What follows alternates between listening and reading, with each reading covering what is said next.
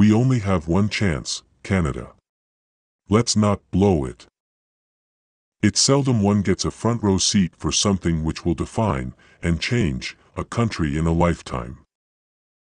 For me, it was 1995 in October.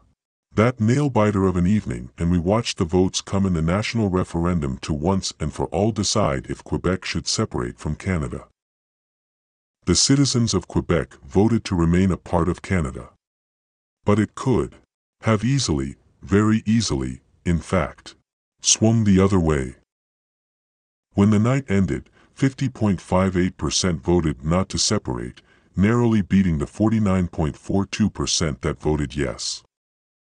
It was a signal for Canada to be Canadians, and, while we embrace and recognize individual nuances, we began a brave new chapter of national history. We're Canadians, damn it. All of us. And we can come together, for each other, and with each other. But have we? It is, admittedly, almost impossible to compare a vote on the fundamental core value of national unity to discovering 215 unmarked graves. Yet, it must ring every patriotic alarm bell, and to profoundly remind us we have to change our ways. The news which came out of Kamloops of the discovery of 215 souls doesn't get much more dire. Every Canadian needs to take ownership of what happened outside of the Tk'emlúps Te Secwepemc First Nation. Feeling ashamed of being Canadian, like some talk radio callers bravely publicly admitted, so brightly shows how many of us are feeling. I am one of them. I also am waiting, fearfully, for the other shoe to drop.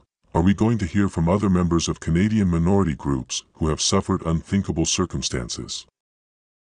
We need to stop this. Governments will issue public apologies.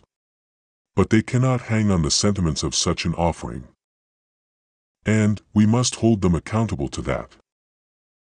Making announcements of providing funding for people who need it is commendable. But there has to be more. Blood, sweat, and tears needs to be shed like none other. The heavy lifting has to earnestly start. And every fabric of Canadian life must buy into this change. Government cannot, and should not, be the only major player here. Our national pride is at stake. We also cannot, however tempting it is, blame people from generations ago for what happened in Kamloops. We have to accept what has happened and take action to create a difference.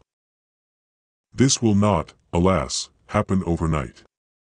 It takes decades, even centuries, to make the smallest dent in a culture and its way of thinking. Yet, it has to have a start point with a plan. I have much more runway behind me rather than in front of me. I will never experience being on the cusp of such an issue which could define the future of Canada as a caring and compassionate country. Please, let's get it right. It's gonna feel real good. Some more. Just live yourself, you know. You got to